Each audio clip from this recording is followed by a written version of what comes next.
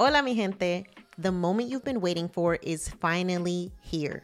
My brand new book, Financially Lit, is officially out. And I can't wait for you to get your copy. Inside this book, I'm bringing you culturally relevant and relatable personal finance advice that will allow you to finally feel seen, heard, and understood.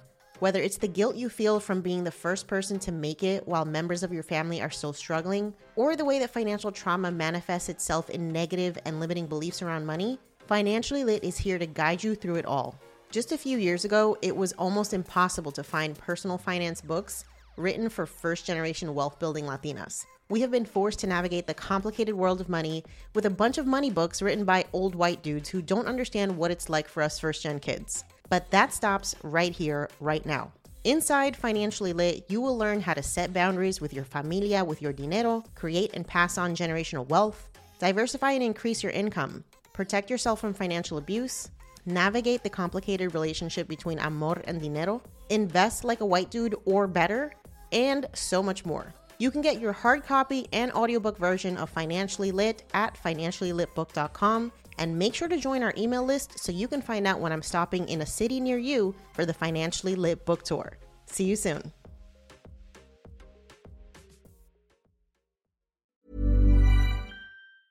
Hiring for your small business? If you're not looking for professionals on LinkedIn, you're looking in the wrong place. That's like looking for your car keys in a fish tank. LinkedIn helps you hire professionals you can't find anywhere else, even those who aren't actively searching for a new job but might be open to the perfect role. In a given month, over 70% of LinkedIn users don't even visit other leading job sites. So start looking in the right place. With LinkedIn, you can hire professionals like a professional. Post your free job on linkedin.com/achieve today. I have set myself up to be financially free, and I'm kind of location agnostic because planes go everywhere, right? So why would I move back to the Bay Area to my old life? I loved it. I love my friends there. I love my life there, but I was so stressed out. I was so like living for the weekends, living for brunch, living for Soul Cycle with the girls. And now I'm like, yay, this is my life now. I'm in Mexico City. I have a really chill life, and it's just a completely different experience. You're listening to Yo Quiero Dinero, a personal finance podcast for the modern Latina. I'm your host, Janice Torres Rodriguez, personal finance expert, speaker, writer, and business coach. I teach women of color how to build wealth and gain financial independence through side hustles and investing. On this show, we're serving up POC-friendly personal finance knowledge, always with a side of sass. We're talking about how to make dinero, how to keep it, and how to make it grow. If you're ready to become poderosa with your dinero, you've come to the right place.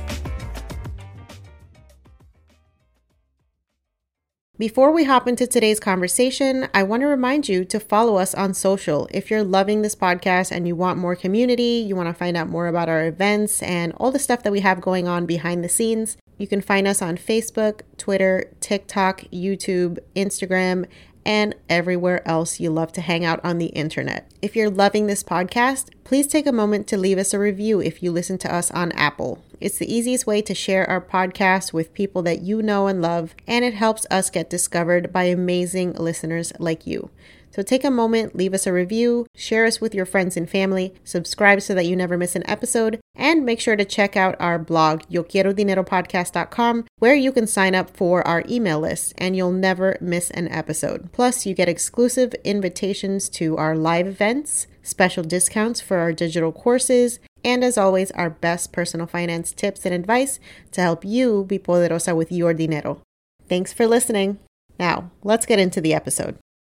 Rashida, welcome to the podcast. So excited to have you here. Hey. Very, very happy to be here. I've been looking forward to this for so long. Before we hopped on the interview, I mentioned that I had seen a CNBC Make It piece where you talked about how you were able to retire early at the age of 39 in Mexico City with less than $1 million.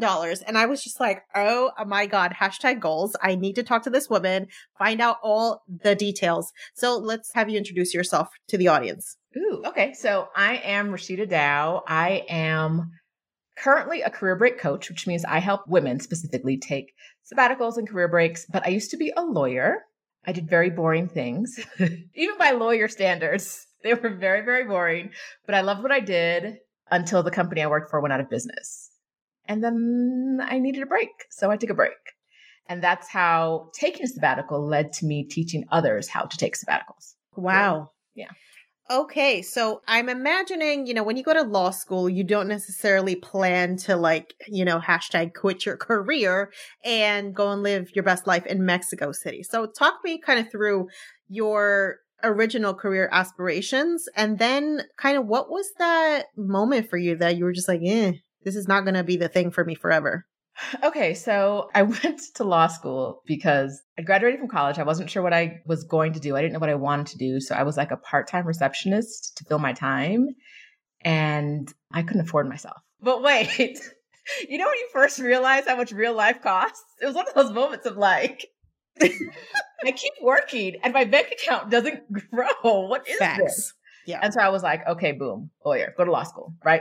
Went to law school, came out, went to work for a firm in Ohio doing commercial real estate financing. So guess what happened in 2009 when no banks were financing real estate? They let go of, almost, I think like 50% of the associates were let go. It was huge. It was devastating. And because that was my specialty, I crawled into a hole for 6 months because the job search was going nowhere because no one wanted my skills because no banks were hiring. No banks were lending money for commercial real estate development or financing. And so what do you do with a skill that nobody wants? I got a call to do some temp work at a car company that was working out of Ohio. And they wanted someone who knew real estate to work on a project. And when I got there, they were like, oh, you really know how to do this stuff. And I was like, yeah. They were like, oh, we didn't know the things we didn't know until you got here. And so I was supposed to be a 6-month project and I was there for 7 or 8 years.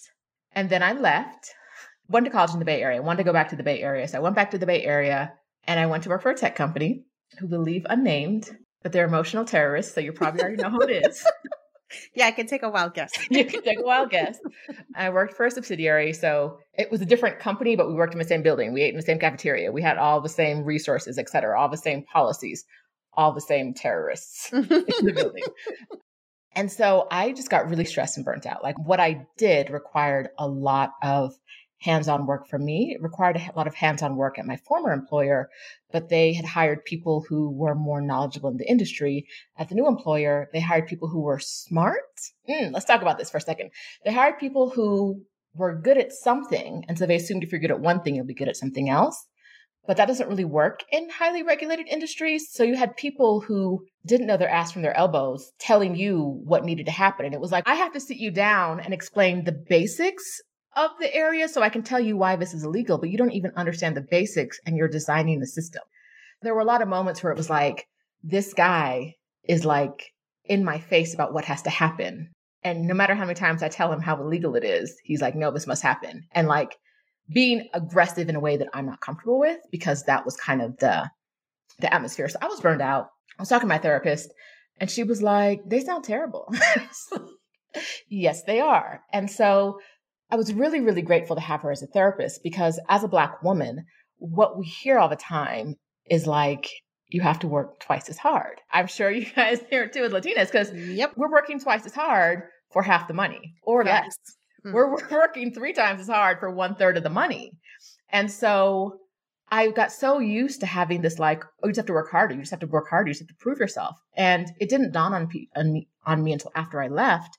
But you can't prove yourself to people who don't want to see your value. No matter how hard I work, no matter what I do, they are choosing to be blind to what I bring to the table. They're choosing to say, she must not know what she's talking about, even though I'm the only expert in this field in the entire fucking company. But I don't know. Because why? The only thing that sets me apart from you is I'm a Black woman and I'm telling you something you don't want to hear.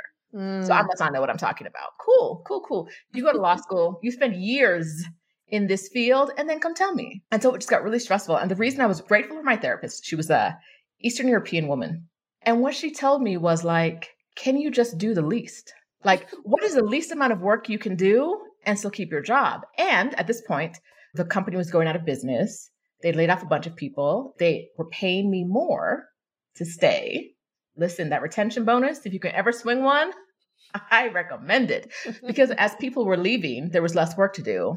So I was like, they can't, like, I'm literally the only lawyer who knows anything about this company right now. They can't fire me. I wouldn't give them a reason to, but they can't. And she was like, give them the absolute least. And I'm like, this doesn't feel like great therapist advice, but girlfriend, I'm gonna take it, right? Like this is what I want to hear. And so at that point, the idea of a break had come around. But one of the reasons I was able to do this, and the point I was getting to, was a very long story, is that I'd already paid off my student loans.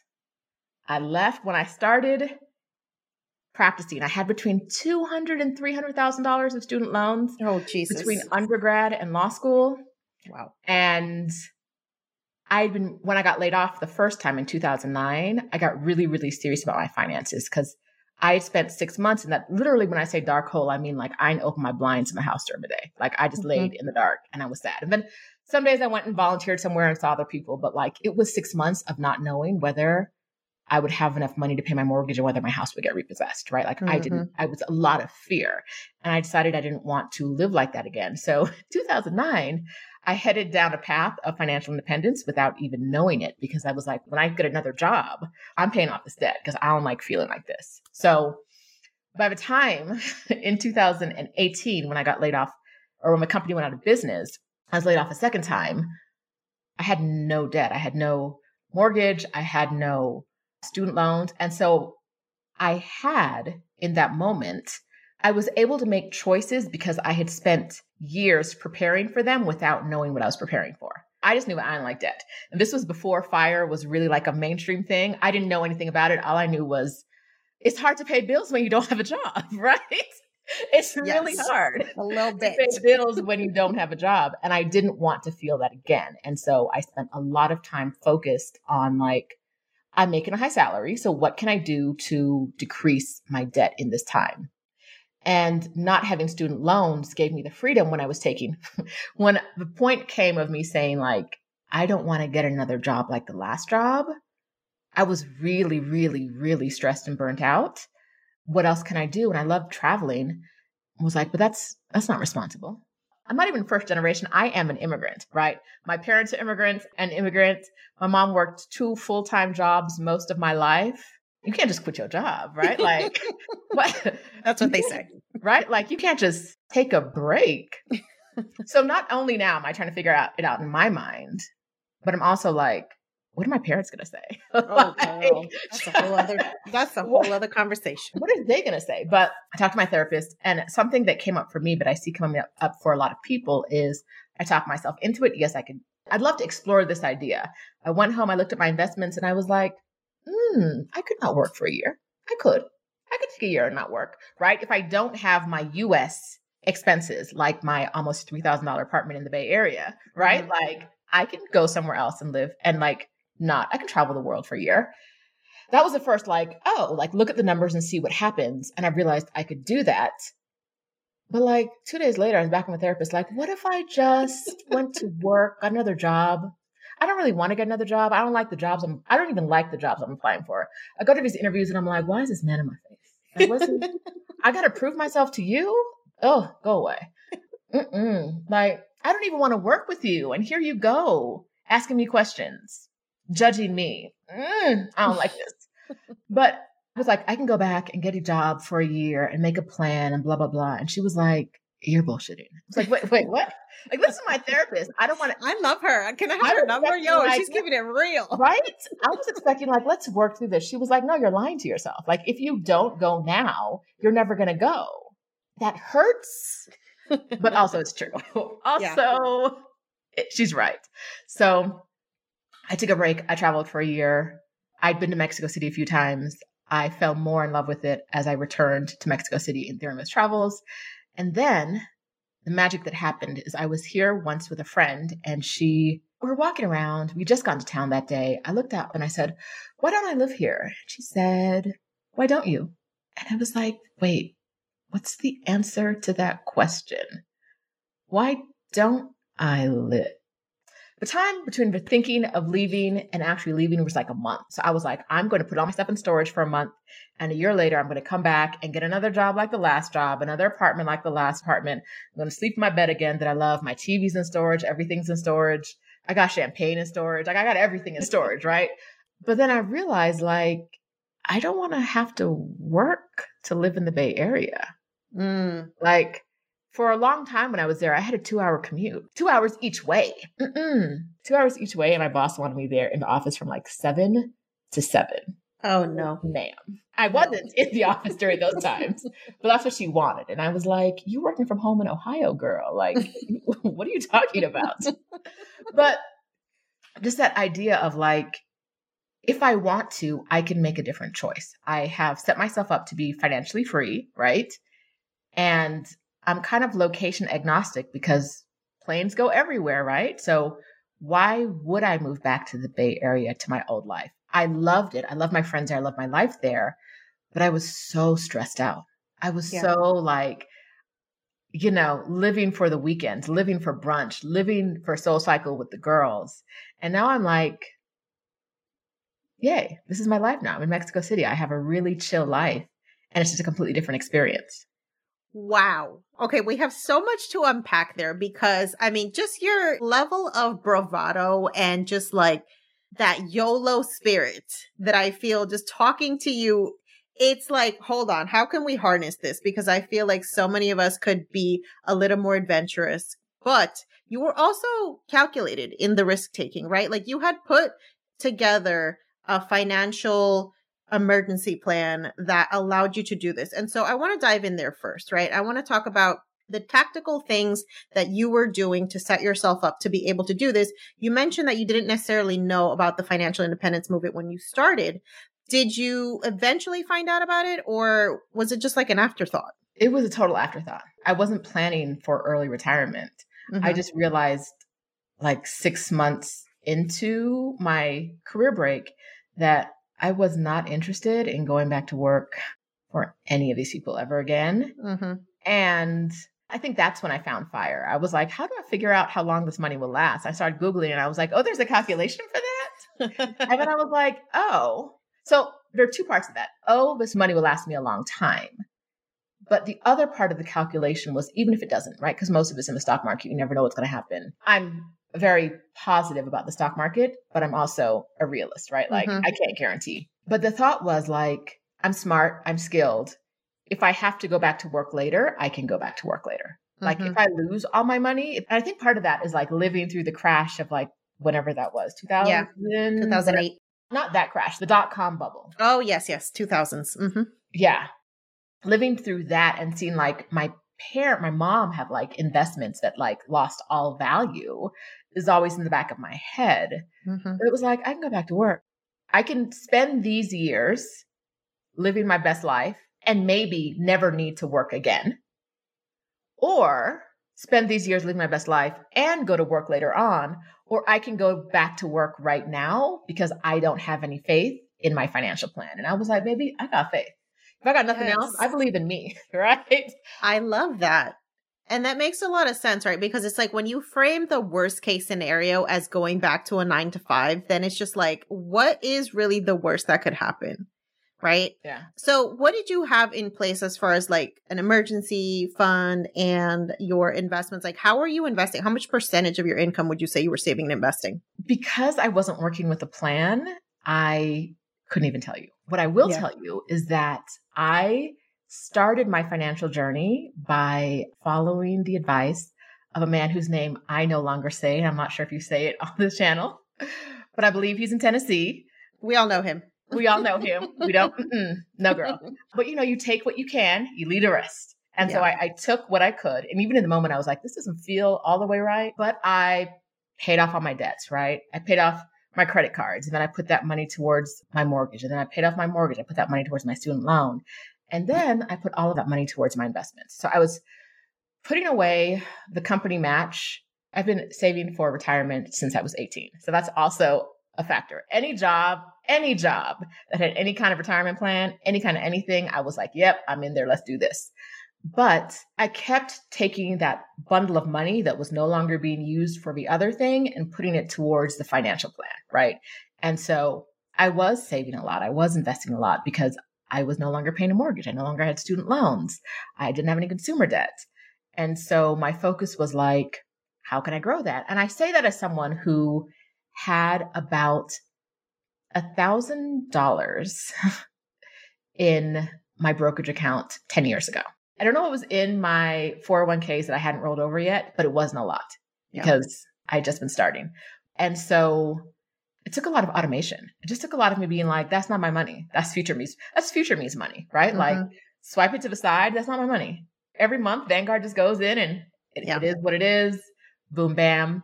And so now I'm at the point where I still work. And it's weird because I don't really consider it work a lot, but I've set up a life where I have to work 2 hours a month. I have a commitment of 2 hours a month.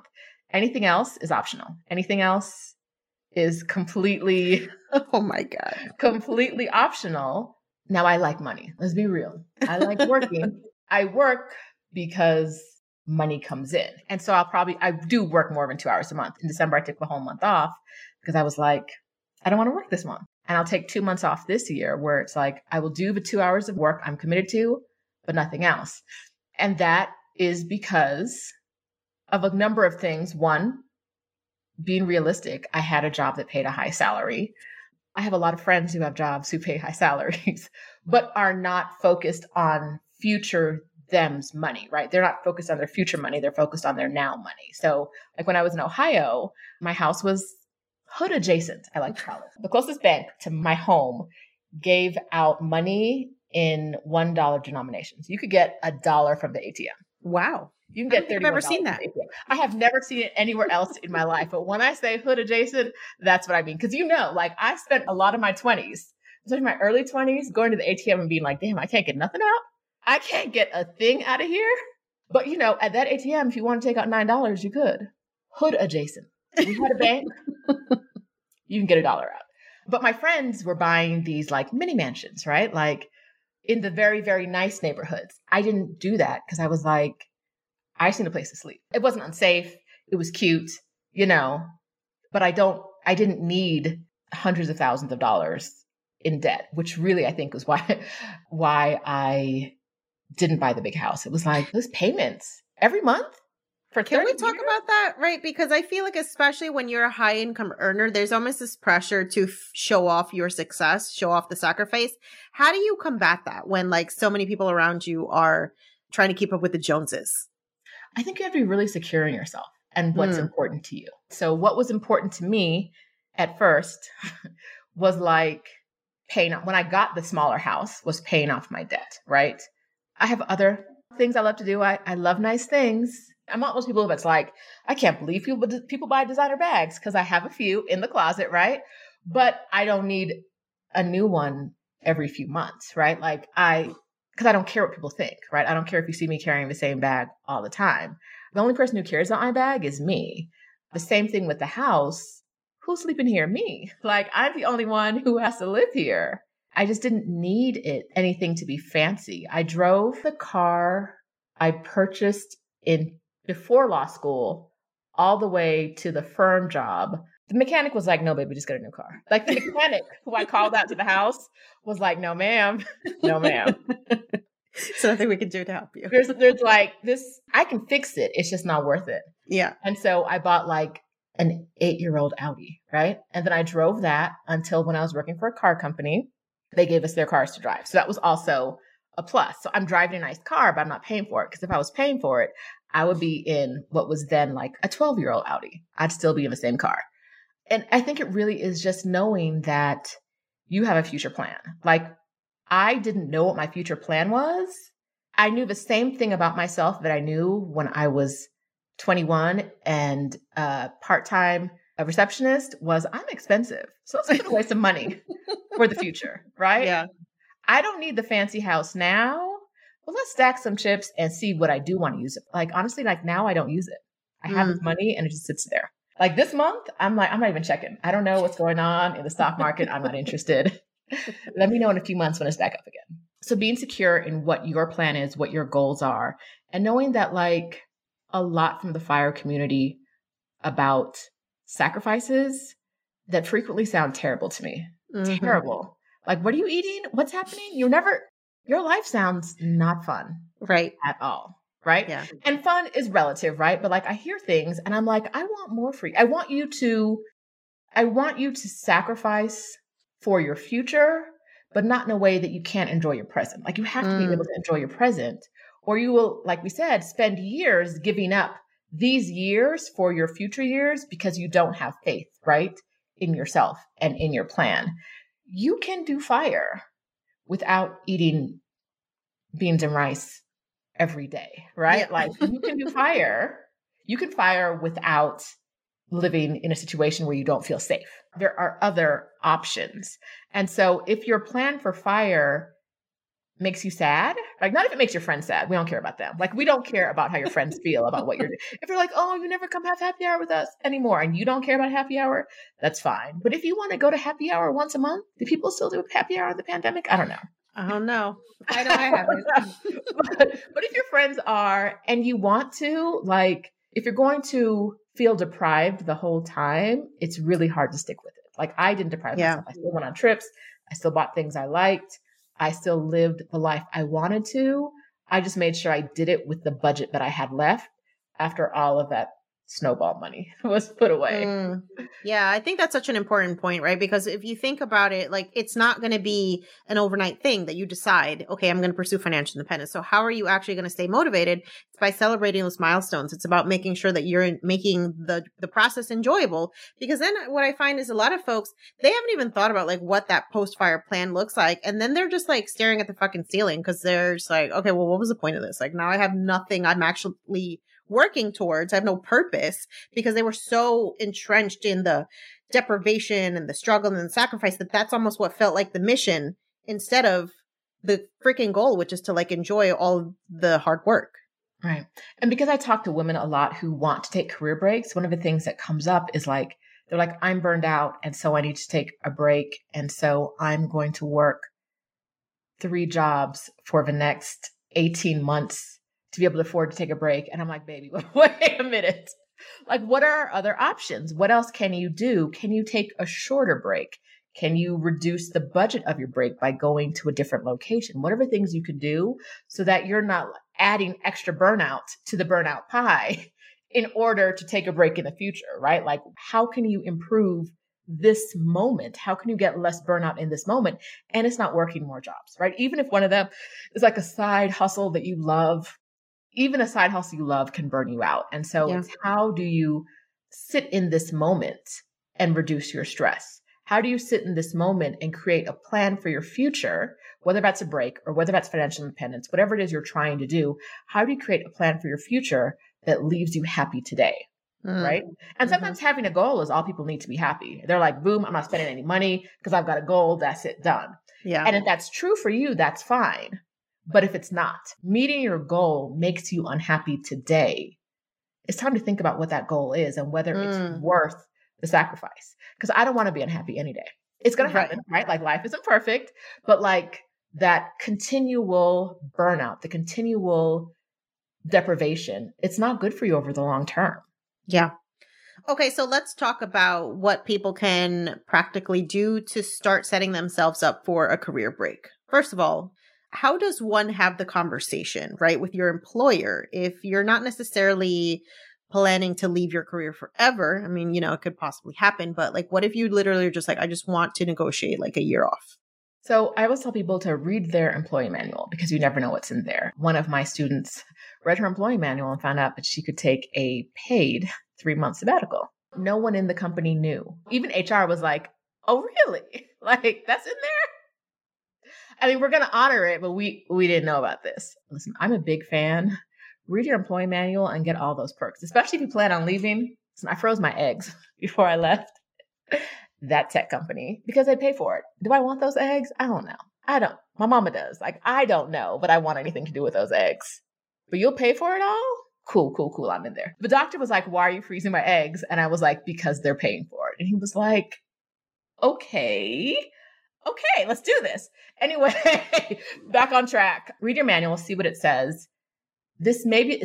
Someone asked me the other day if I have a script for this, and I don't because it's a very individual situation. You want to make sure that you're having a conversation with your employer that explains the benefits for them and for you, right? For them might mean the company in general, and you might need to sweet talk your manager about what the benefits for your manager is. You may need to flesh out ahead of time how the work can be shared or shifted until you come back. Maybe it's they hire a temp to do X, Y, and Z, and someone on the team takes over this other thing and some things are moved around. Come up with a plan like that so your manager doesn't have to do any work. So it's not an automatic no because they don't want to think about it. Like you've already thought about it. You've given them every reason possible to say yes, but also tell them a lot of times, if you're willing to leave your job, I would say tell them like, I need a break. So either we take a break or I leave, right? Like they need to understand that sometimes that like, you're not just saying this because you want to lay on the beach in Bali, drinking drinks and having fun. You're taking a break for your mental health. And so I also tell people like, if there's FMLA available, right? If there's some kind of, when you read the employee manual, read about any kind of leave they have available and see, can you get yourself into one of those categories, right? Don't be afraid or ashamed of taking the leave that's available for you. And a lot of times in that leave, it's none of their business where you are or what you're doing, as long as if it's a leave for a medical reason, you're not like doing something that would be completely contradictory to that medical reason, right? Now, your coworkers are probably nosy. They probably don't get in your business. Block them now. If you're friends with them on Facebook, block them now. Block all of them. Never become friends with your coworkers on social media. Because when they see you laid up with your new boo in Bali, drinking the drink, and they're at home, they're going to snitch on you. Or they're going to tell somebody who tells somebody else. So even if they're your friends. So don't do that. Be respectful of whatever reason you're leaving, right? If you are leaving on a mental health break and the plan is for you to, like you got a note from a doctor, a therapist, and your plan is to see the therapist regularly, you see the therapist regularly. It don't matter where you are if you can do online appointments. But if you just like stop doing that, then that could be a problem. If you want to come back, don't give them a reason to tell you no. They might find a reason to tell you no because a lot of them are haters, but haven't we all had a boss who doesn't like you going on vacation simply because they don't go on vacation? Oh, like, for sure. Truly. Yep. Right. Yep. And so the idea that you might not be where they want you to be, right? Or that you're working remotely now. A lot of people aren't necessarily taking breaks as much now as they are saying, I want to pack up my laptop and go work full time somewhere else, which doesn't really sound relaxing to me, but different strokes for different folks. They don't like that. They don't like the idea that they're at home and you're out there living your best life. But whatever it is, whatever your ask is, whether that is working remotely with a company that doesn't allow it now or doesn't really have a policy about it now, or whether that is getting a leave, flesh out all of the pros and the cons for the company and for your manager and for you. Highlight all those pros, right? And give reasons that the cons don't really matter, right? Talk to them. Mm-hmm. And then if they say yes, boom, bam, you got what you wanted. If they say no, do you still really want to work there, right? Like you have to think about that. Do you still want to work there? Now, if you want to work there no matter what they say, sometimes I'm like, you might not be able to ask your boss, right? If you are scared that if you ask, they might fire you and you really, really, really want that job, you might not be able to ask. You never know. Like if you think it's realistic that they might fire you for asking or like start looking for your replacement if you ask, you might not be able to ask. But do you want to work at a place that fires you just for asking? I hear that. That's not ideal for a lot of us. Yeah. So set it up so that you've given them every single reason to say yes. But if you come back with a no, you flesh out why is it a no? Like if it's just no because I said no, go on ahead and look for another job, right? Yeah. Like go on ahead and look for another job. But if it's no because of X, Y, and Z reasons, figure out if there really is a way around it that your manager isn't seeing or isn't saying. Mm-hmm. Even on a budget, quality is non-negotiable. That's why Quince is the place to score high-end essentials at 50 to 80% less than similar brands. Get your hands on buttery soft cashmere sweaters from just $60, Italian leather jackets, and so much more. And the best part about Quince, they exclusively partner with factories committed to safe, ethical, and responsible manufacturing. Elevate your style without the elevated price tag with Quince. Go to quince.com/upgrade for free shipping and 365-day returns. Selling a little or a lot?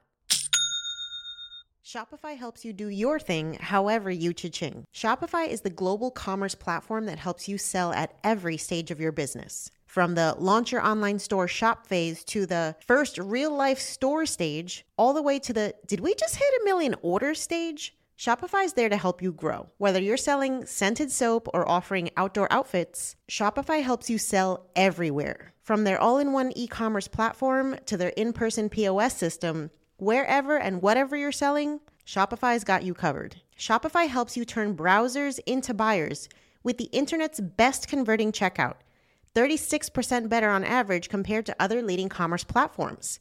And sell more with less effort thanks to Shopify Magic, your AI-powered all-star. What I love about Shopify is how no matter how big you want to grow, Shopify gives you everything you need to take control and take your business to the next level. Shopify powers 10% of all e-commerce in the US, and Shopify's the global force behind Allbirds, Rothy's, and Brooklinen, and millions of other entrepreneurs of every size across 175 countries. Plus, Shopify's award-winning help is there to support your success every step of the way.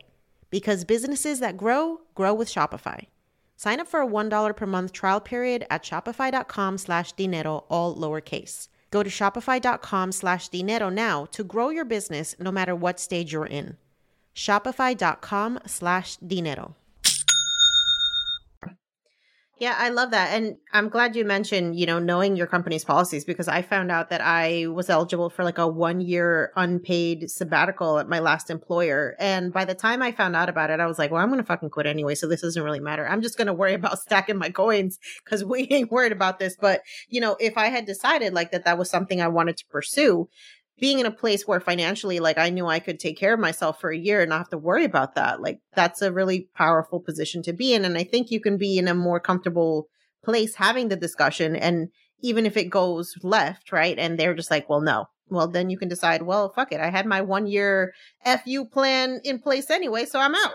Probably while you were building your next business or figuring out what else you want to do with life or just sleeping. Sometimes we just need long-term sleep because we're so burned out from what we do.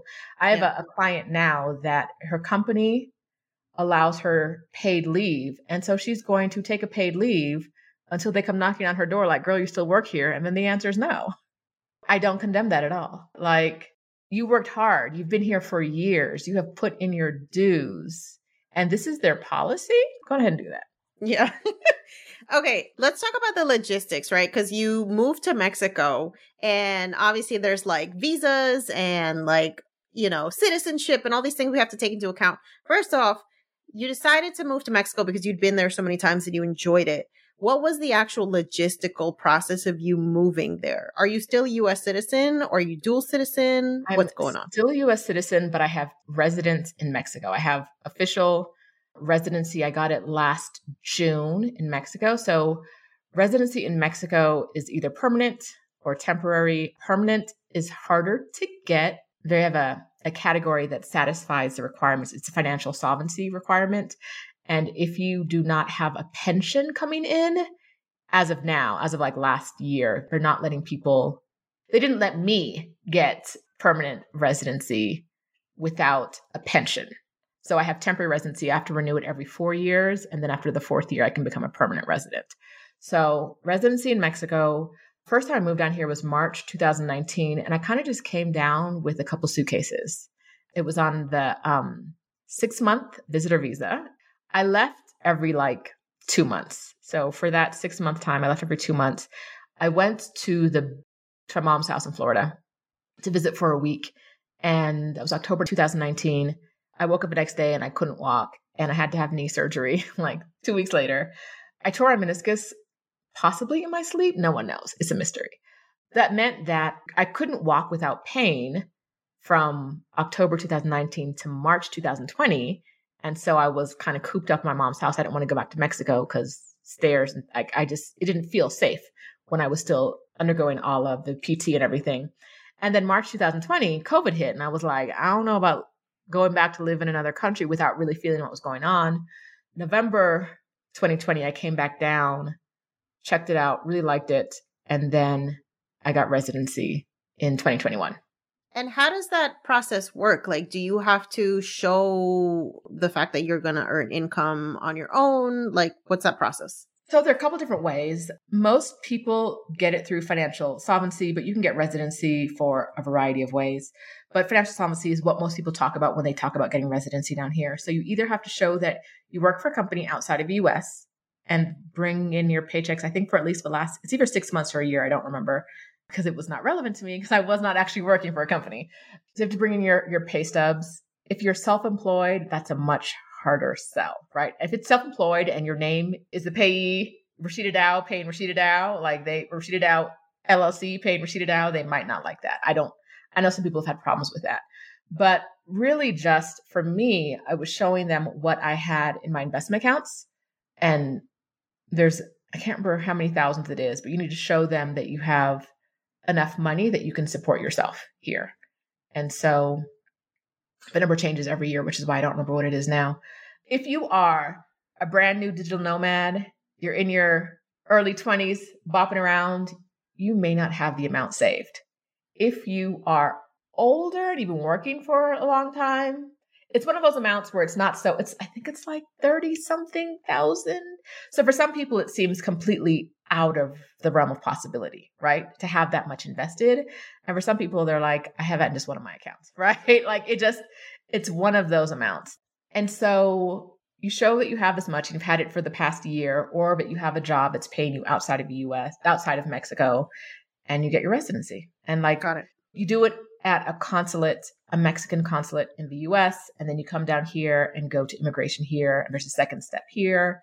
I look younger than I am, and so there was a lot of hesitancy, especially when I got to the Mexican side. I don't know if it's because I'm Black. I'm not saying it is. I think it was an age thing. But even though I'd been approved in the US, they were very hesitant, and I had to fill out some additional forms. And some things that are normally done automatically weren't done automatically for me. And so they literally were like, we know that he approved you, like the guy in the US, because you have enough money, but we need you to sign a form that no one else fills out saying that you have enough money and you're not going to be working here. And I'm like, you don't believe that I can have this amount of money, which feels very much like American bureaucracy. Like it felt very much like, oh, I thought I got away from this. I didn't really think I got away from it because these things are everywhere.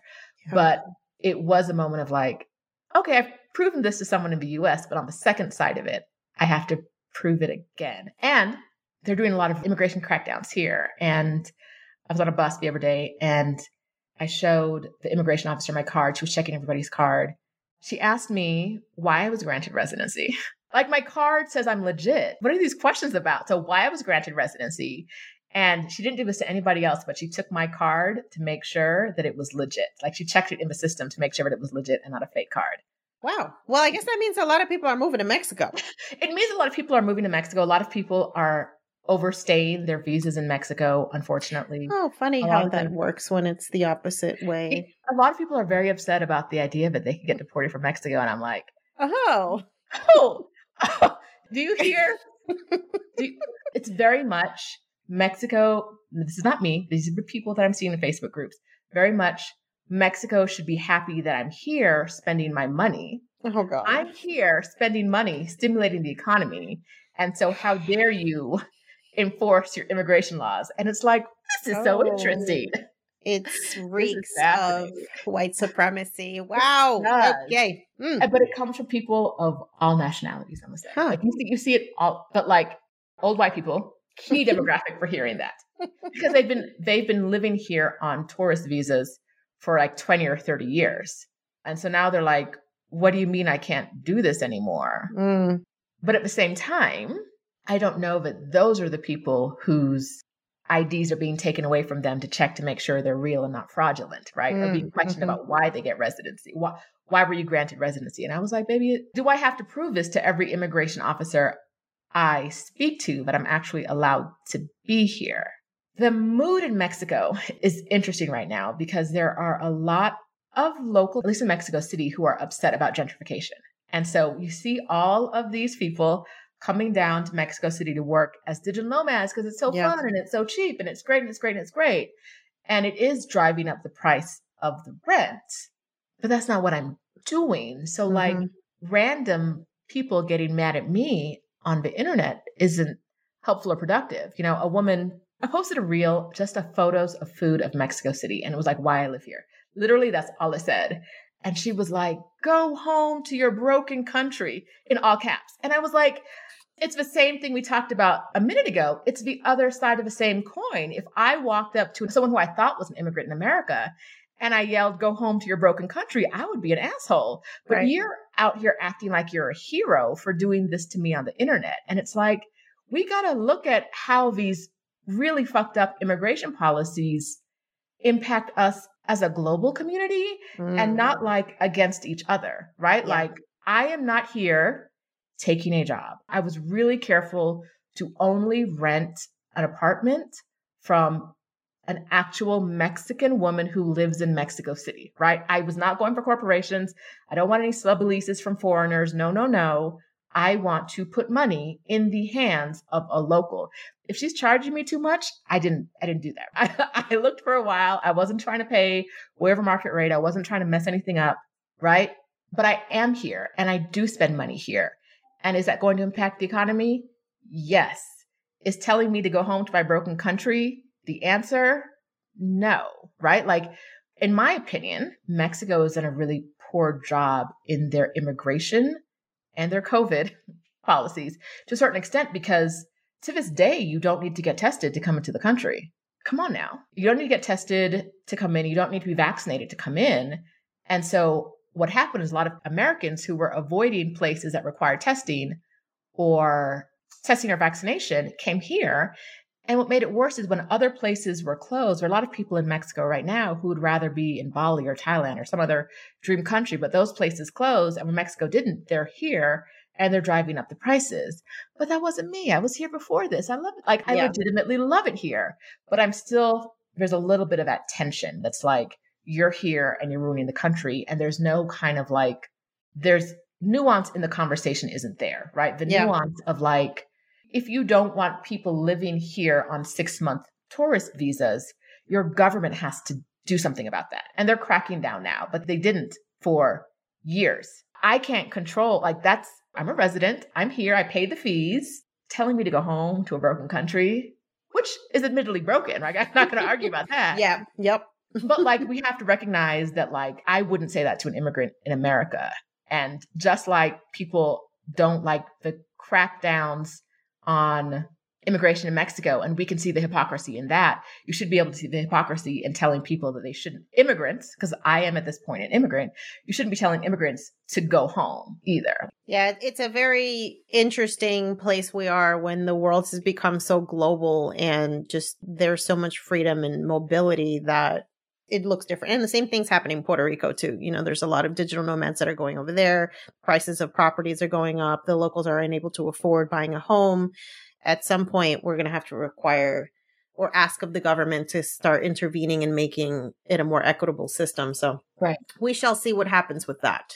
Right. Now, I want to talk to you a little bit about the conversations with your family, right? Because a lot of people of color listen to this podcast, and our families are all up in our shit all the time. They got a say in everything. They got an opinion in everything. And doing something like this can be very controversial.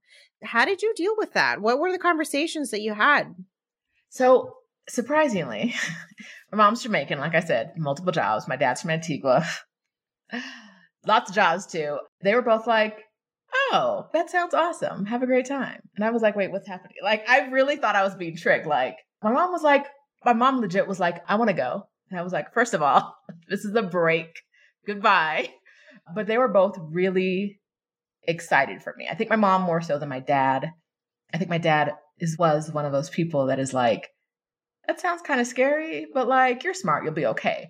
A lot of times we have family members who are like, no, that sounds like a terrible idea. First of all, you don't quit your job, girl. What? Even not working is hard for a lot of people of color, right? Because like in the US, for the most part, who we are, unless you're fighting and like bucking the system, a lot of who we are is defined by what we create, what we do, what we manufacture, right? I manufacture legal contracts.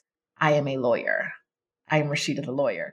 But like, ew, like, who are you when you separate yourself from what you produce. Who are you when you're no longer the widget or the widget creator? And so it's really hard for a lot of our families who feel like, especially if you're a high earner, if you have done something that's never been done in your family before, there's very much that idea of like, no. We were all counting on you to like hold the torch and lead us into the future, without recognizing that a lot of times holding the torch burns our hands. There's a lot of stress that goes into being the first, especially child, if you're the first in your department at work. It's one thing, like your family sees it from the outside and it looks so good, but on the inside, they're worms and it's moldy. Like it's not that great. I would say generally most of the time for most of us. And so how do you maneuver through this space of your family thinks you have made it. You are the hope. You are our future, to be like, but I don't want this future for myself. And that also comes back to being really firmly grounded in what you want, right? A lot of times I tell people, if you know you got haters in your family, don't tell them, right? If your aunt was scared when you went to Key West, don't tell her you're about to quit your job and leave the country. Don't do that. You know, the close people around you, you know what they're going to do for the most part. You have a good idea of who's going to be supportive and who's not. Some people are going to surprise you. From your friends and family, you might hear a certain amount of, must be nice, which is the most hate-ass thing anyone can ever say, right? Like, that and good for you. Good for I you. think those two are the fucking worst. Yes. It's just, ooh. So there was quite a bit of must be nice, but my actual family was really supportive. My friends were super supportive too, because I thought I was coming back in a year. If they didn't know I wasn't coming back, I don't know if that would have changed, right? Because a lot of times it's hard to like picture this person moving away forever, right? That's not always good news. And when I talk to people, because I do this all the time, who are going through that, a lot of times their friendships change before they even leave, because we all respond differently to change. And some people respond by like separating, by distancing themselves. And so you have to be firmly grounded in what you want. You have to not tell the haters what you plan on doing, right? And even if the hater is your mama, right? If your mama is going to cry and weep and go to church and beg the pastor for some kind of intervention, don't tell her until like 3 days before. Don't do that to yourself if you have a firm plan. If you're like, I want to do this. And if you don't need anything from her while you're doing it, don't tell people. Let them know when you're like, okay, boom. So in 2 weeks, I'm going to do this. I already bought my tickets. I have my plan. This is it.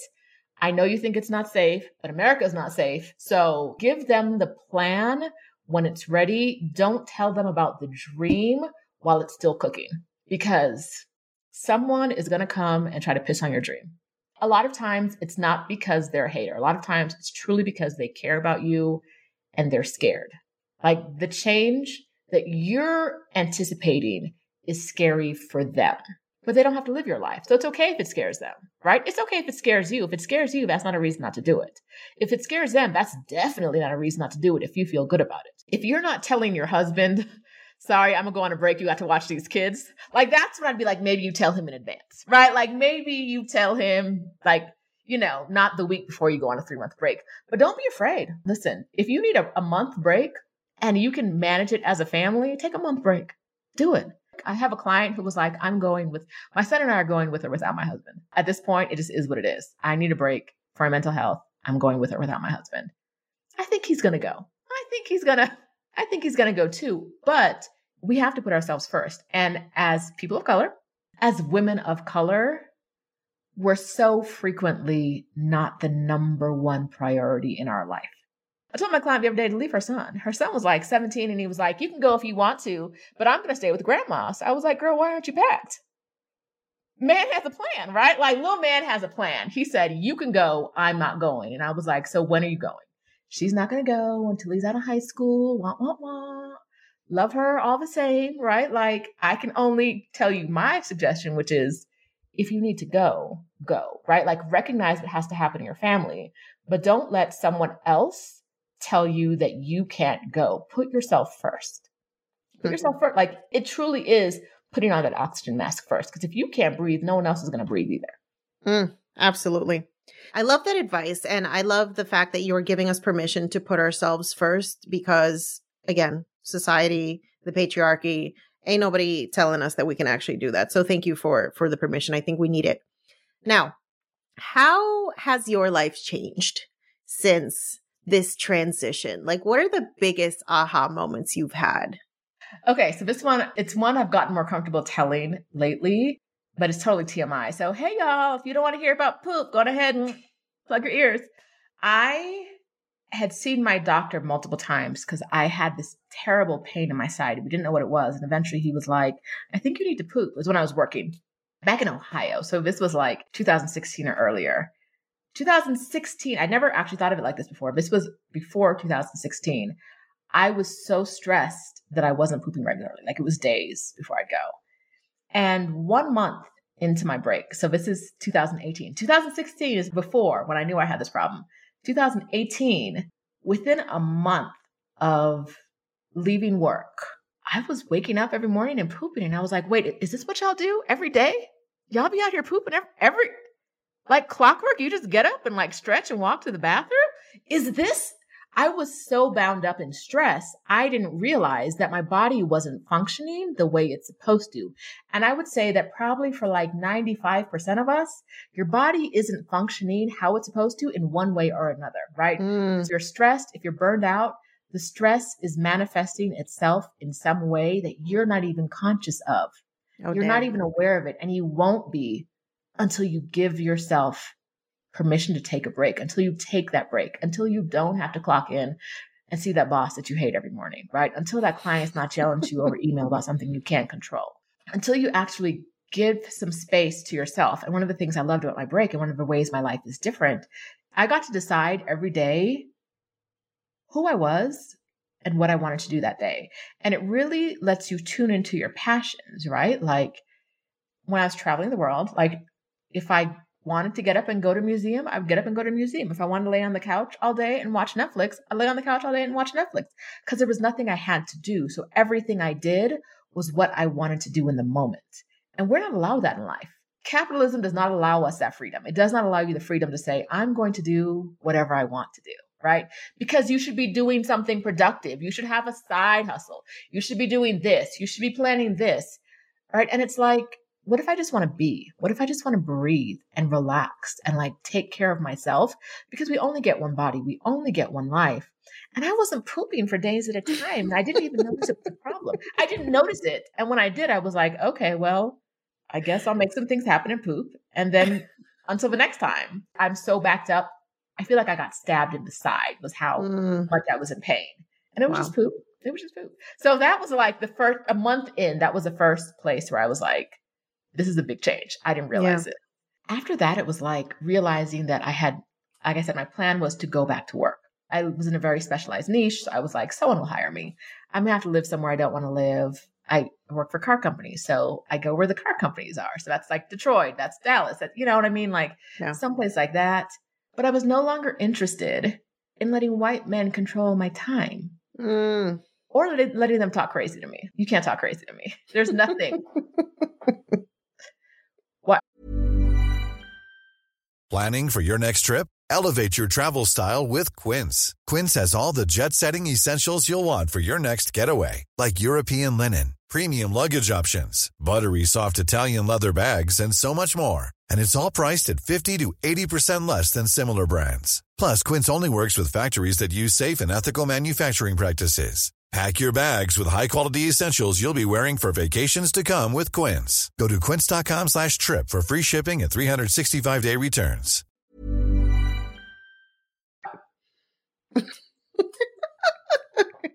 Honestly, one of the best things about my life now is that I only speak to people I want to speak to. And I'm sure your life is a lot like that too now. Like if I do not want to speak to you, we don't do business. There's no reason I have to speak to people I don't want to speak to. I even love my landlord. Like everybody, I got to give you money. Cool. I really like you, right? I like everybody I come in contact with. And I've been intentional about building my life this way. That I think is the biggest change for me. It's like every choice I make, especially when I moved to Mexico City, every choice I make is from scratch. Like I get to decide everything about this life. And in some ways that makes it a completely new life, but I'm still me. So it's, you know what I mean? It's not like I've changed my identity in any way. It's just that I get to make intentional choices where, in the US, anywhere, we make choices, but they aren't necessarily completely up to us or completely intentional. Like you go to college because that's where you got the most financial aid, right? Or you get a job because that's the one that paid the most. And you buy your house because it's in this neighborhood that you like in the city and it's close enough to work, but your commute isn't terrible. And then you buy your car because all of these choices build on one another. And when I got to Mexico City, I was like, oh, I can just decide everything. Everything? Okay, cool. And that was really nice to say, like, my life, I get to make intentional choices where before they were always dependent on something else. Oh my gosh. I am so inspired by your journey, and I know people are going to be too. So my last question is, what advice would you give to someone who is ready to start living a more intentional life and create this space for themselves to take a break, retire early, etc., but they're just like hella overwhelmed with where to start? Like, what's the one thing they could do right now to just get on the path? Okay, so I'm going to give you two things. I'm going to give you two things, but I think they're both different and they both depend on where you are. If you feel overwhelmed, I would say pick a date. Pick a date, have it as your departure date, and then start building towards that date, right? Like picking a date will tell you how much money you need to save per month. Like once you create a budget for where you want to go, you'll know how much money you need to save per month because you know how many months you have left, right? Picking a date is really key because it anchors it into something. Pick an important date, your birthday, Christmas, your ex-husband's birthday because you need to get away from him and he ruined your life. Something, right? Like pick a date that matters to you. You're like, we're not doing revenge bodies. Like do revenge departures here, okay? Yes, this is your freedom date, honey. Right? The other thing that's important, and I don't know if your audience needs this advice, but someone probably does. Do the math, right? So this is one of the things I say to other audiences. Do the math. Figure out how much money you actually have saved. Because I would say like 90% of the population is not aware of where they are when it comes to like money. Like how much debt do you have? How much assets do you have? How much money can you access, right? And how much money do you need? So sometimes I talk to women just like you and me, and they're like, I want to take a break, but I don't think I have enough money saved. I'm gonna take a year break. I don't think I have enough money saved. How much money do you have saved? $400,000. Baby, what is you doing? Like, if you don't get out of here. Well, because FIRE tells everybody that we need to have like $2 million in the bank, right? Right? Yeah. Like you don't. Like if you're truly taking a break for a year and you're coming back to work next year, you can take a break. And waiting, if you have $400,000, if you need a break today, waiting until you have $1 million, you might not make it that whole time. Your poop could explode, right? Like you might be too stressed out, like that part of your body or whatever it is for you. It could be your mental health that like goes downhill and you might not make it the whole way. Take the break when you can, right? Figure out how much money you need, figure out how much money you have, and don't be afraid. A lot of people let their fear manifest in different ways when they're thinking about this. Money is the number one thing. I talked to a woman this morning who was like, I don't think I have enough money for the move. She's going to continue working her job. She has a $4,000 a month budget in Chicago. She wants to move to Mexico. She will have a $4,000 a month budget in Mexico. I'm like, if you can live on it in Chicago, unless you're planning on changing your lifestyle dramatically, you can live on it in Mexico. But your biggest fear is you won't have enough money. But like, tell me why. And she couldn't tell me why, because the only why is fear, right? The only why is like our brains do this all the time. They convince us that this new thing that we want is new, is scary. You're going to fail, right? It's not going to happen. It's going to be terrible. But like you have $400,000. You don't think you can take a year off work? Yeah. What are you truly scared of? Like, what is it that is getting in your way? Because it's not money, because you have money. You're pointing to the money right now, right? So figure out the money and do it in like, think about what happens if everything goes right, right? Like if a lot of times it's like, well, what if the stock market collapses? But what if it doesn't, right? Like think of the money you have now, where it's invested now. What if the stock market doesn't collapse, right? What if it continues to grow? I have almost twice as much money as I did when I stopped working, just from investing in the stock market. Putting like $100 a couple $100 a month, I think, in nothing. That's not why it's just the growth of the market. Like I said, I believe based on history, it will continue to grow. And if it doesn't, plantain You have other options. for a little while, right? Yeah. Like, Yeah. give it to me, right? I can always go back to work. It may not be the work I was doing before, but I can find something to do to pay for myself, right? Mm-hmm. Although truly, where are the sugar daddies? Can I say that here? Yes, you I say can. that here? Man, where are they? I don't know. Like, pay my bills. And that's There's what a I'm lot of them in the Instagram DMs, but you know. But like they want to talk and they're not paying. Like truly pay my bills and not talk to me is what I'm looking for. And it hasn't happened. So at this point, it's the stock market. Come on, stock market. That's right? what's going to work. It's either that, or I've always said my plan B is to sell foot fetish pictures on OnlyFans. Listen, the other day, my friend was like, we were talking about buying something and she was like, we can sell foot pics. And I was like, baby, I can't sell foot pics. But if you can, and you can get us some money, please. So if you what get you got some to money do. from it, please, let us know. I can't do that. Oh my God, that's so funny. You know what? One more thing. I think somebody like you who has been able to just like come out of the rat race and live a more, I would say, enlightened life. I imagine you subscribe to affirmations, mindset stuff. I'm wondering if you have like a favorite affirmation that you kind of channel, or used to channel good things in life. So I grabbed this one from Myleik Teal, and she posts frequently that the universe is generous. Is it generous? I think it's the universe is generous. And I say that to myself frequently. Like, I remind myself that everything I want will come to me. Everything I want will come to me. Except for the sugar daddy. Not yet. That's not yet. That's a not yet. That's a not yet. Everything I want is within my reach. Everything I want will come to me. And so I don't think I have like one affirmation, but I really try to ground myself in sort of an expansive attitude, right? Like but like, don't get me wrong. Like I fall into scarcity all the time. Like I'll be like, look at what the market did. But like, it's 7 figures. I have to even realistically, I have to remind myself, like, you're okay. Your living expenses are super low. You don't need to rely on what's in your investments now. But even if you did, you would be okay for years and years and years and years. And so it's kind of just telling myself that if I believe it, right, and I work towards it, right? So I ground myself in an idea that like, even if I don't know how, financially, I will always be okay. And then I do work that gets me walking towards it, like trying to have a positive money mindset and selling my time instead of giving it away for free, which I did for quite a while, right? That's how I ended up being a career break coach, was people started asking me about how to do it and I was doing it for free. But then free people don't show up. The paid people, the people who pay, they show up. And so I like working with them better.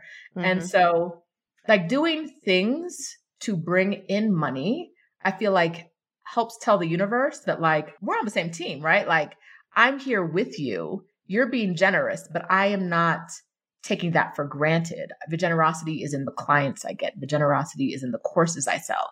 The generosity is in the beautiful people you bring into my life. And in so many ways, I'm like, yep, I see you. I hear you. You're giving me what I need and you always will.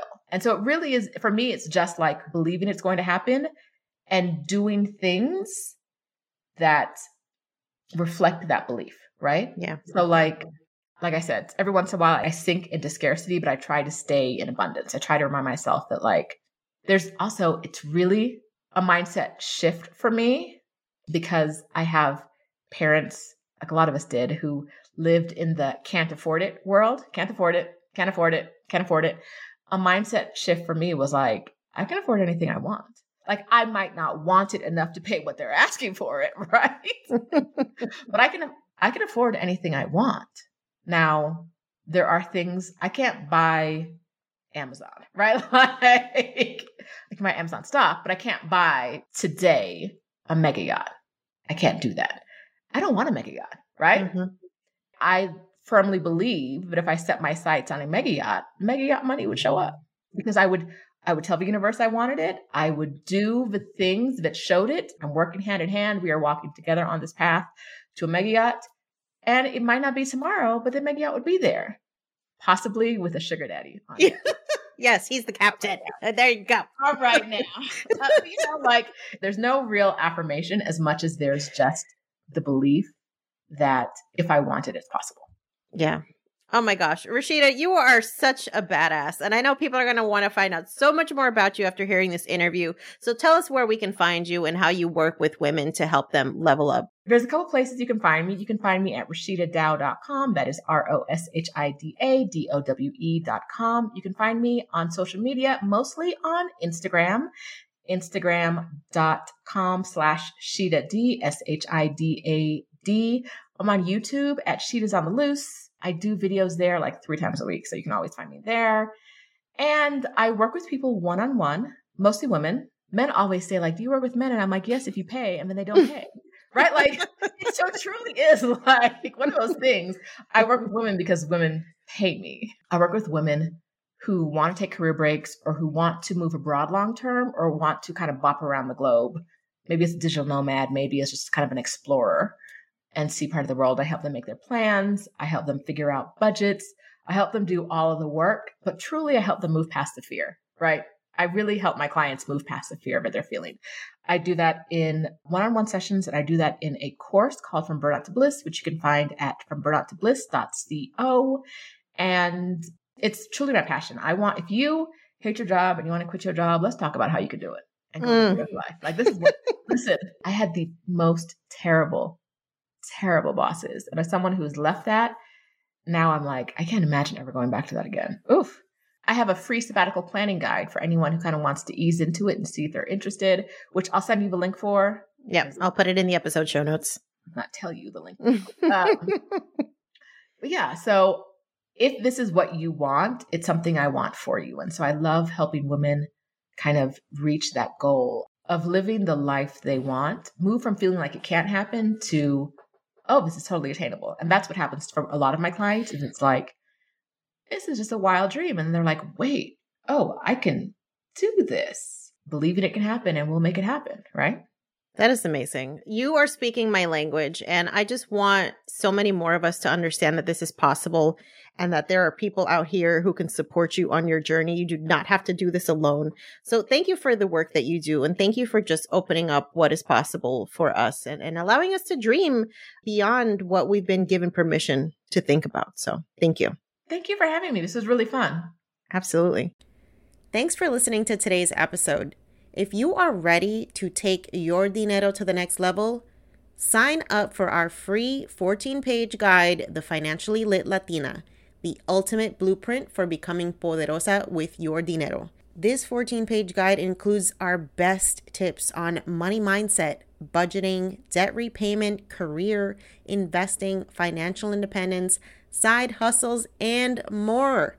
And you can get it completely free. So to get your copy of the Financially Lit Latina, just head over to YoQuieroDineroPodcast.com/start. That's YoQuieroDineroPodcast.com/start and start transforming your dinero story today. Until next time, stay empowered, stay inspired, and stay poderosa.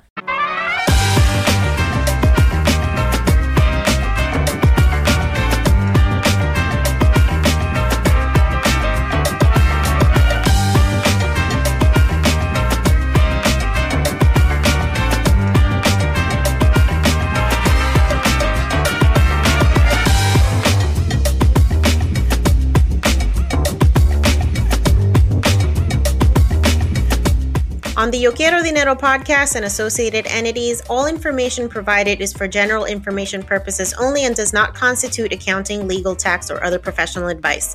Listeners should not act upon the content or information found here without first seeking appropriate advice from an accountant, financial planner, lawyer, or other professional. We assume no responsibility for information contained on this podcast and associated entities and disclaim all liability with respect to such information, including but not limited to any liability for errors, inaccuracies, omissions, or misleading or defamatory statements. Usage of this podcast and associated contents constitutes an explicit understanding and acceptance of the terms of this disclaimer.